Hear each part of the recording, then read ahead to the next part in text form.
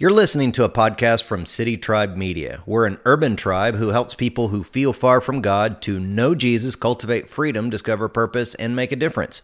We're also a diverse tribe who welcomes everyone from bikers to bankers, PhDs to GEDs, every age, race, and walk of life. So whether you're a longtime Christ follower or a spiritual investigator, we hope you're encouraged through our content. Enjoy today's teaching. Well, it's great to be with you guys. And in case you're just starting to come here, it's your first week, we've been in this series of conversations or teachings called God Moments, and we've given a definition to God Moments. It's basically these experiences of God's loving activity in our lives that change us. And we've talked about some of the miraculous kinds of God moments, where we're miraculously rescued. We call that amazing rescues. And if you've been around the church for a number of years, you've heard some of my miracle glory stories, right? You've heard stories of when God's miraculously rescued me, or when God has healed someone. We've seen that, or when a demon has been cast out, or when some word has been given from God that turned out to be true and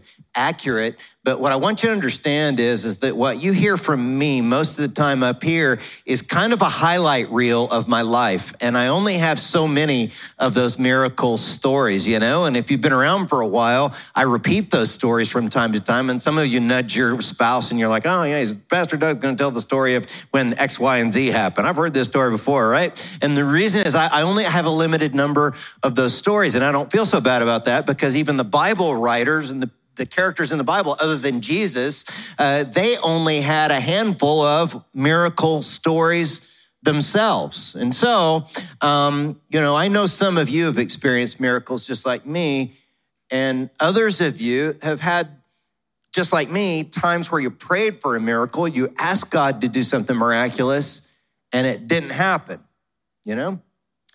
Some of you perhaps have prayed for a marriage, and that marriage ended in divorce.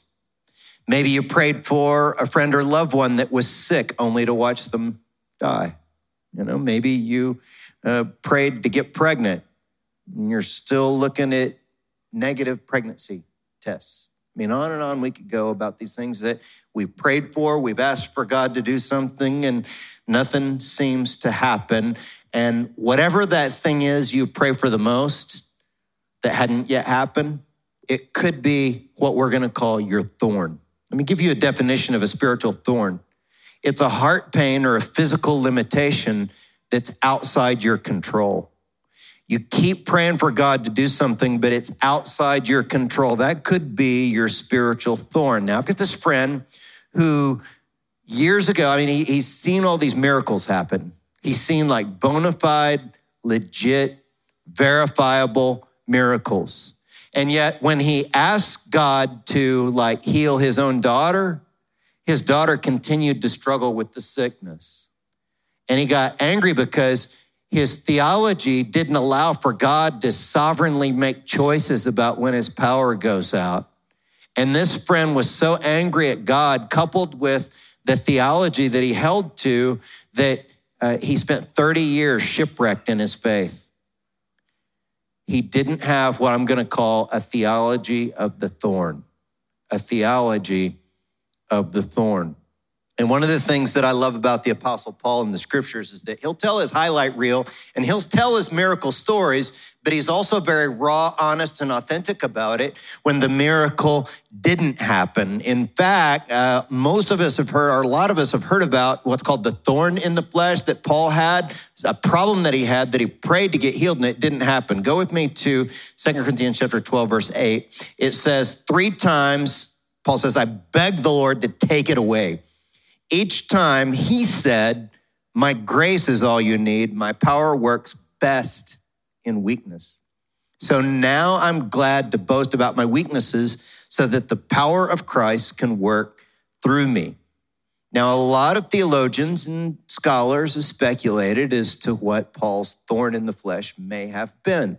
Most people think it was probably a vision problem, that he was either blind or vision impaired.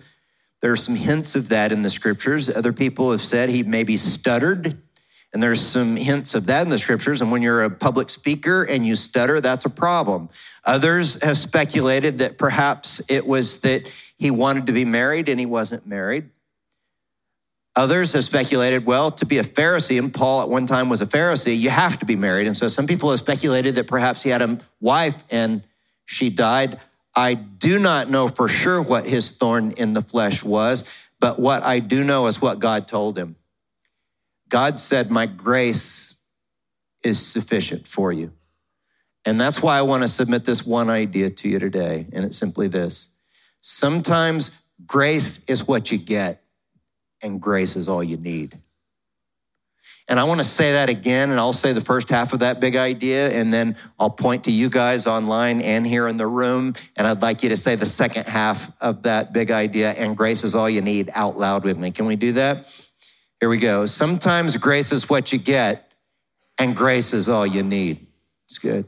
And grace is all you need. And I want to show you 4 times where Paul prayed for a miracle and it didn't happen. Look at the first one is the thorn in the flesh that we mentioned today in 2 Corinthians 12. The second one is when Paul was sick and other people had to care for him in Galatians 4. And then one time Paul left a friend of his named Trophimus sick at Miletus. He wasn't healed. And then the last time, the 4th time, is when Timothy had an unhealed stomach problem. And Paul said, well, you're just going to have to drink a little wine for your stomach there. And so these are times where the miracle didn't happen. And so my grace is all you need. I know that's a kind of a disappointing answer for some people. You want God to do something more.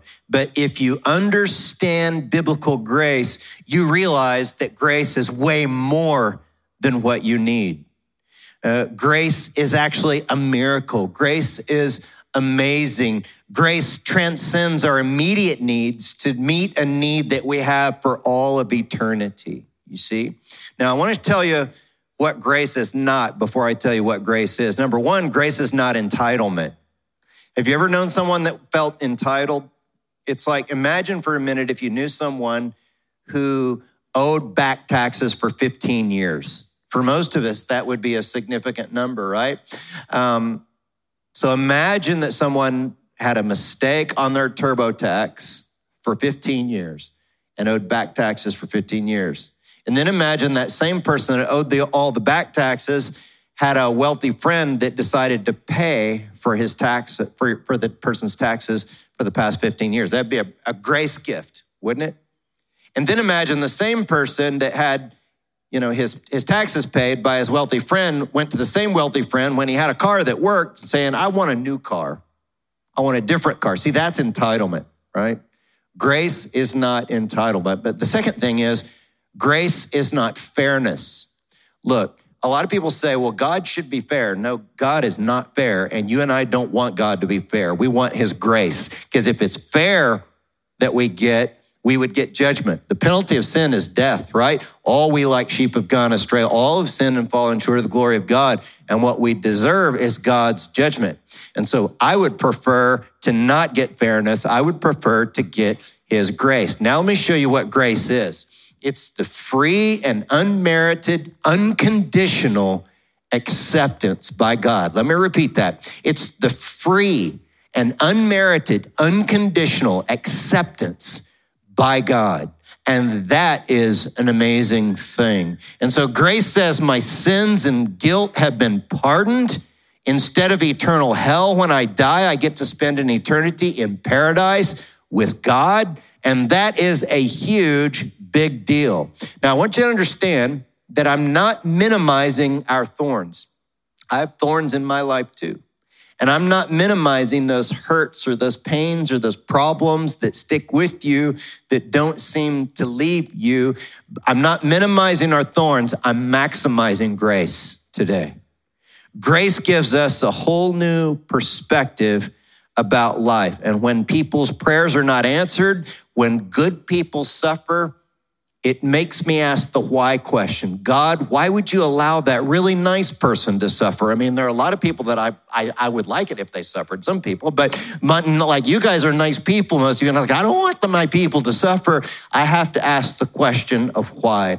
But then I have to humble myself and admit most of the time, I don't know. I don't know why some people go through hard times.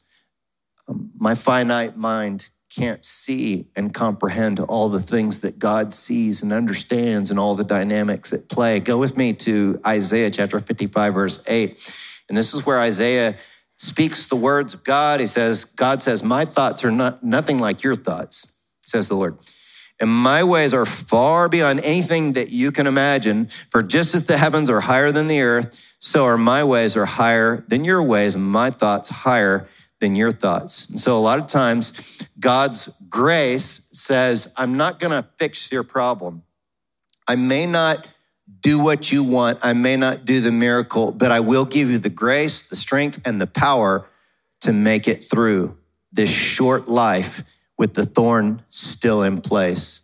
And when you thought you couldn't make it, and somehow you had the strength to keep going, that was a God moment where he extended grace, where you could continue on the path with him. Years ago, I was a part of a church where two of our friends, they were a little bit older than Jeannie and I, and both of them had cancer. And one of them was prayed for. They were both prayed for by the elders of the church and prayed for healing. One of them was actually healed, and she's alive and well to this day, enjoying her retirement. And the other lady did not get healed. And I remember when she was in the hospital suffering, dying of cancer, and I went to the hospital to minister to her and pray with her and encourage her and comfort her. And I'll never forget when I walked into that room, seeing her, and I'd not seen her in some amount of time. And I was shocked at how the cancer had shriveled up her body and the effect that it had had on her. And she could tell that it affected me emotionally. And I was supposed to be there to minister to her. And I'll never forget when Lynn put her hand that was, half the hand it used to be on my hand. And she smiled at me with such grace. It gave me strength that came from her. Who was the strong one in the hospital that day? It wasn't me. The guy that was well, it wasn't me. Why was she so strong? Remember what Paul said. Remember what God said. My power works best in weakness. That's why Lynn had more power in the room that day than I did, because she had learned to embrace grace in the midst of her exit from this planet. See, sometimes grace is what you get and grace is all you need. Now, here's the thing with a lot of people. A lot of people believe a lot of myths about miracles. So let me show you miracle myth number one. And that is the myth that says those who experience miracles are always the spiritually strong. Okay? You ever heard that myth or thought that myth? You thought, oh, that person experienced miracles, so they've got to be a spiritually strong person. Now, is it true that God does validate some of his servants and certain works through miracles? Yes, that is true. Let me nuance it a little bit and show it to you in Acts chapter 2, verse 22. It says there, people of Israel, listen, God publicly endorsed Jesus the Nazarene by doing powerful what? Miracles, wonders, and signs through him, as you well know. So Jesus was validated by the miracles that he did, but look at the rest of the passage. But God knew what would happen, and his prearranged plan was carried out when Jesus was betrayed. With the help of lawless Gentiles, you nailed him to a cross and killed him. So is it always true that miracles validate the true work of God? I would say no, it's not always true. And you only need to go to Matthew to find that out. In Matthew, you see these people coming before Jesus in judgment. It's chapter 7, verse 22. It says, on judgment day, many will say to me, Lord, Lord, we prophesied in your name and cast out demons in your name and perform many what? miracles in your name, Jesus says, but I will reply, I never knew you. And so for Jesus, relationship is more important than the miraculous. There'll be people that will feel entitled because they've seen miracles in and through their lives. People who prophesy accurately, people who have cast out demons and seen many different types of miracles in their lives, and they'll stand before Jesus thinking that they're going to be getting the greatest rewards, when the reality is many of them, Jesus will say, I never knew you. And it's because those who suffer well get intimate with him.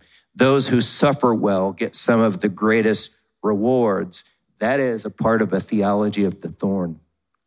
Those with thorns often are rewarded well in heaven. And I often hear the second myth about miracles from our spiritual investigators here in the church. And here's the second myth. And that's, if God would do a miracle for me, I would believe. If God would just do a little magic trick, then I'd go full on and live for God and live my life for God. And that's actually not true. You wouldn't. There's a story in the Gospels of this guy, and he was a rich guy.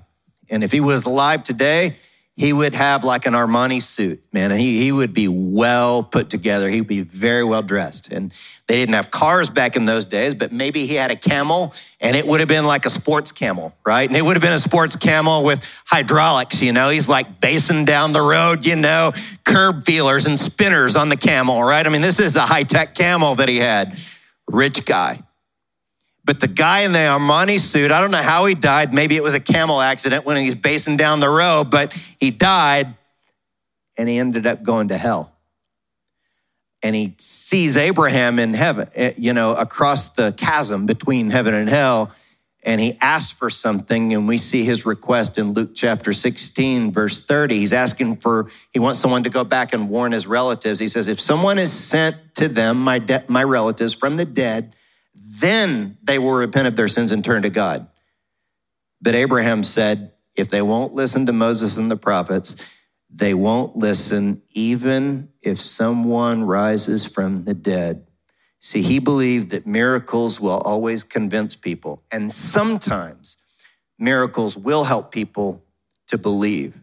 But suffering helps people to get intimate with God in relationship, you see. So embracing the thorn of grace changes our paradigms and perspectives. See, prior to Paul's grace encounter, he had an experience that changed his mindset. Look at 2 Corinthians chapter 12, verse 1. He says, I will reluctantly tell you about visions and revelations from the Lord. I was caught up to the third heaven 14 years ago. Whether I was in my body or outside my body, I don't know. Only God knows. Yes, only God knows whether I was in my body or outside my body. But I do know that I was caught up to paradise. So you're like, what's the third heaven? Well, whatever it is, it's paradise. And Paul says, I heard things so astounding that they cannot be expressed in words, things no human is allowed to tell. So this experience kind of messed with Paul's time-space continuum. And when he went to the third heaven or paradise, whatever it is, he encountered the wholeness, the health, the well-being and harmony of everyone there. And that place where God dwells, the paradise, has been there all of eternity past. And it will be there all of eternity future. And perhaps Paul realized there in paradise that when we experience miracles, it's like an aberration. It's the exception. But in that reality in paradise, it'll be around long after human history, and it was around long before human history. And so could it be, when you look at the bigger picture of eternity, that our sickness, our disease, our sin, our dysfunction is actually the aberration or the exception or the small slice of time when you compare it to all of eternity future and all of eternity past? See, it changed his perspective and it gave him a new sense of hope. Now, when I use the word hope in English, you think if I hope something that what I hope for might happen. But in the New Testament, Koine Greek that these passages were written in, hope meant something altogether different. Look at hope. It's the Greek word elpis, and it means expectation of what is what? Say the word, sure. It's certain. That's hope. And so when these writers talk about the hope of eternity, it's a sure thing. It's money in the bank. It's legit. It's gonna happen. See, so if anyone alive today that I'm aware of, that I've read, that I've listened to, believes that miracles happen, it's pastor and author Bill Johnson of the Bethel Church in Redding, California. And I went out and visited that church a few years ago. I'm not trying to convince you to like Bill Johnson or not like Bill Johnson, but I think he's an interesting guy. And this past year, many people from their church and their global movement were praying for Bill Johnson's wife, Benny, who had cancer. And if ever there was a church in the world that believed in and prayed for legit healing, it's Bethel Church in Redding, California. Well, unfortunately, Benny passed away. She didn't get healed. The miracle didn't happen. She died and transitioned to heaven. And I tried to put myself in Bill Johnson's shoes for just a minute, thinking, what would it feel like if my life partner, wife, best friend on this earth were to pass away? And let me share a quote from Bill Johnson and what he said about it. He said, God is not a vending machine that I get to put a quarter into it and withdraw from him what I want. He chooses what he gives. But it is the wicked at heart that say, God didn't do what I wanted. He is a liar. May I never be found critiquing God when things don't go my way. May I always be found having a heart ready to be critiqued by him. God is my friend. Is God my friend? He is. But he is my Lord first. And I'll never have the pain I'm feeling right now in eternity. So in this moment, it's a privilege to respond rightly to the Lord of my life with deeper trust and devotion. I bow before the Lamb on the throne in awe and worship him forever. But never will I have the face-to-face chance to do that while I'm in pain, except in this life. So in this moment, I choose to do that. When I said yes to Jesus, I gave up my right to fully understand or be in charge of my life. That's a very profound response to losing the love of his life. That is a very godly response to suffering. Years ago, I saw the story of young Elliot Mooney, just a baby, and his parents. And if ever I've seen a story of someone who illustrates the truth that sometimes grace is what you get and grace is all you need, it's Elliot Mooney. And we brought his story by way of video today. Go ahead and take a look.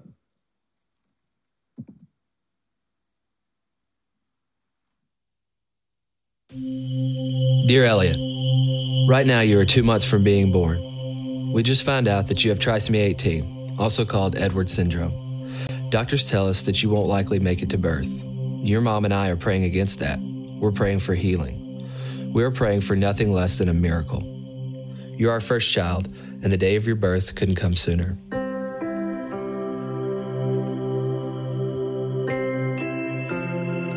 Dear Elliot, you were born today weighing in at 6 pounds. You are already a miracle to us. Your mom is doing well, and it looks like we'll be hanging out here at the hospital a little longer. Dear Elliot, today you turned 11 days old. We are so proud of you. Today we celebrated your 11th birthday. In fact, we do that every day at 4:59, the time you were born. Dear Elliot, we've been home for a week now, so that's why you don't see your nurses anymore. It's great to have you home. Today I think we'll pack up everything and take our first venture out for coffee. Dear Elliot, I don't know if you've noticed, but you're connected to some tubes. The doctors say we have to keep these in so you can get oxygen to breathe. You are also fed through a feeding tube. We feed you every 3 hours, and it takes an hour and a half to do it. We've loved learning how to best take care of you. We love it. Lots of people email, call, and send cards on your behalf. You're well loved. It's 11 at night right now, and my feeding shift has just begun. Mom is asleep, and the best part of my day has begun. My shift ends around 4:45 a.m. when your mom takes over. She cherishes her mornings with her boy. Today you turn 1 month old. I didn't know if I'd ever get to say that. To top off the day, 20 friends showed up at the door for a true surprise birthday party for you. They sang, brought balloons, and a birthday cake. It was beautiful chaos. At 2 a.m. this morning, your feeding tube came out. We had been warned this may happen eventually. We quickly realized we did not have a stethoscope, which was necessary to replace the tube. Since our neighbor was a nurse, I went ahead and knocked on their door at 2:30 a.m. They found their stethoscope, and your mom went to it.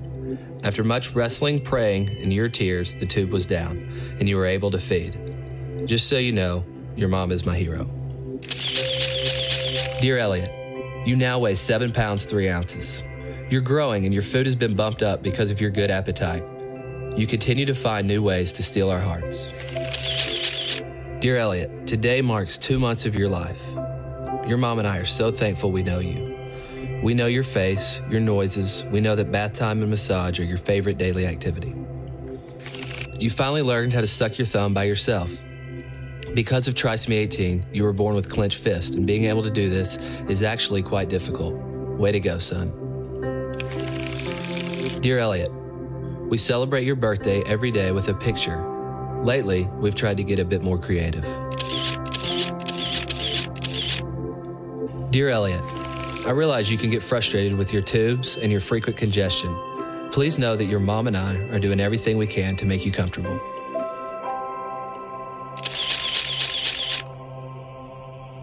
Dear Elliot, well, you tipped the scales today at 8 pounds, 14 ounces. Quite an accomplishment. You also have managed to grow a pretty decent mullet. Dear Elliot, we all got to go to a reunion at the hospital. I've never seen your mom more happy. The joy she felt getting to show off her son can't be described with words. In fact, she compared it to the way a mother would feel when her son becomes president or wins a Heisman or develops a cure for cancer. The logic of medicine says you shouldn't be alive, but you are. You are such a fighter. Dear Elliot, you have now passed the 3-month mark. You also got your first cordless pictures taken today. No feeding tube, oxygen, or stickers. This was no small accomplishment, but we got it done. Have I told you lately that we are so proud of you? Dear Elliot, today you went to be with Jesus.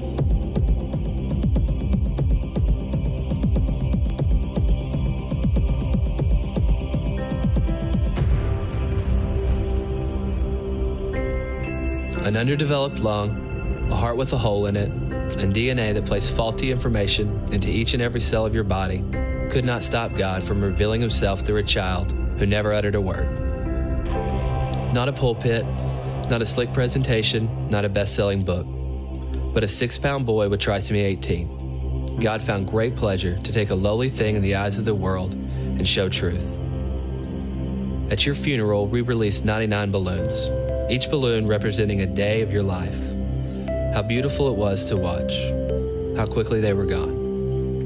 And so today, we celebrate. Elliot, you are well, and although we miss you more than we can express, we're only separated from you by our time left on earth.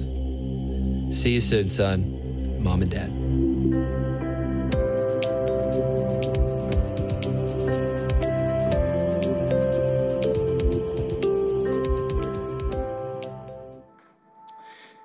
We know that couple, Elliot's parents, they have a thorn, don't they?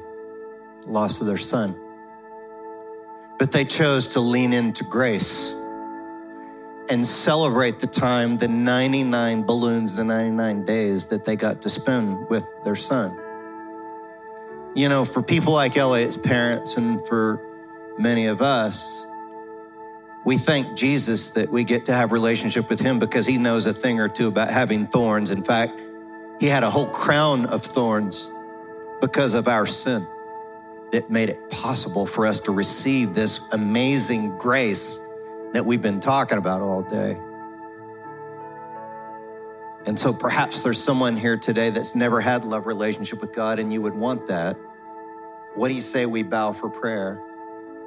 As we bow before the Lord, if you would like love relationship with Jesus, just in your own heart, in your own way, just tell him, hey, look, Jesus, I choose to believe that you died on the cross for my sin, that the crown of thorns was placed upon your head because of my sin.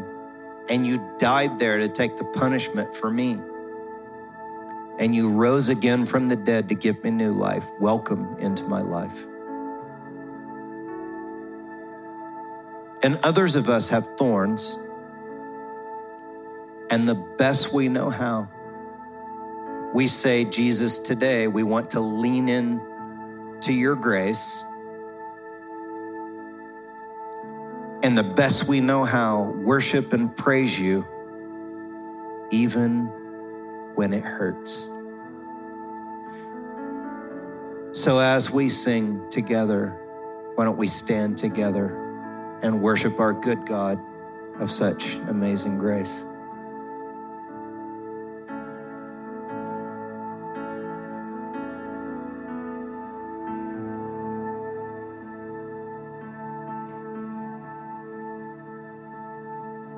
Even when my strength is lost, I'll praise you. And even when I have no song, and I'll praise you.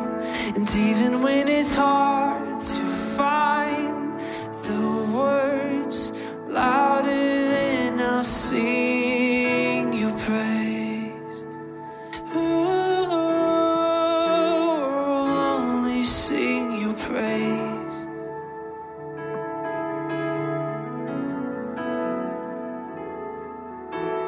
Take this mountain weight, take these ocean tears,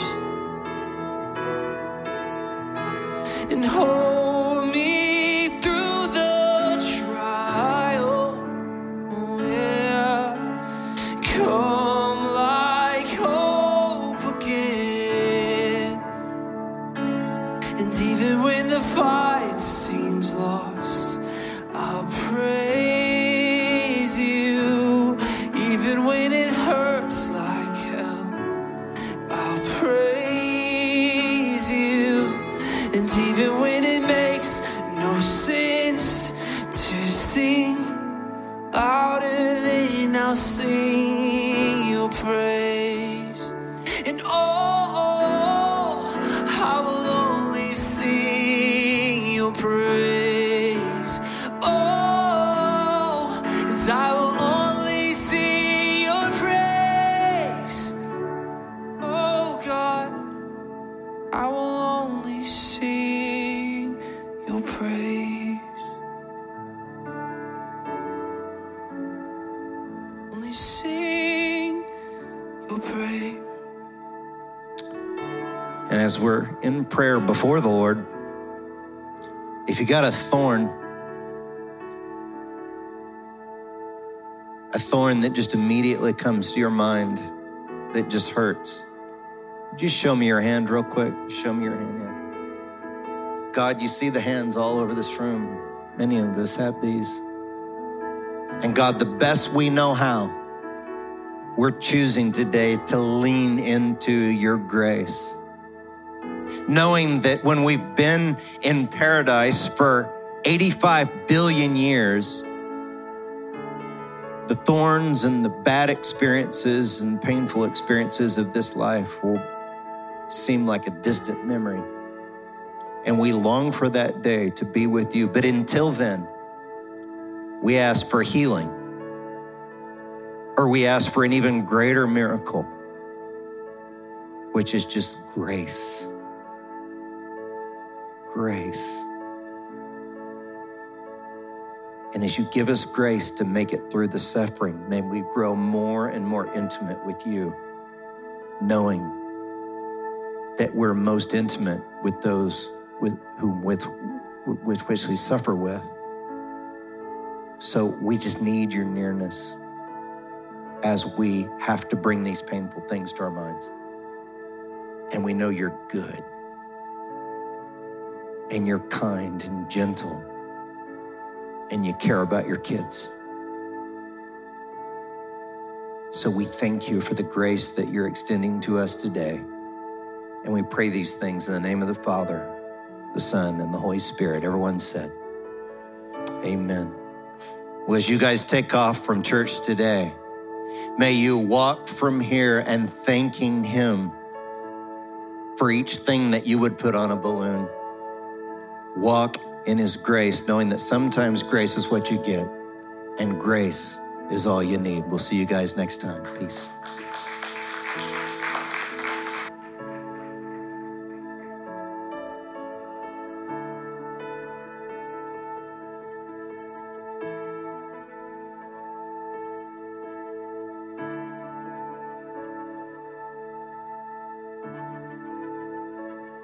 We're glad you were a part of the tribe today. To further connect with us, check the City Tribe YouTube channel, iTunes, SoundCloud, Instagram, Facebook, or our website, citytribe.church.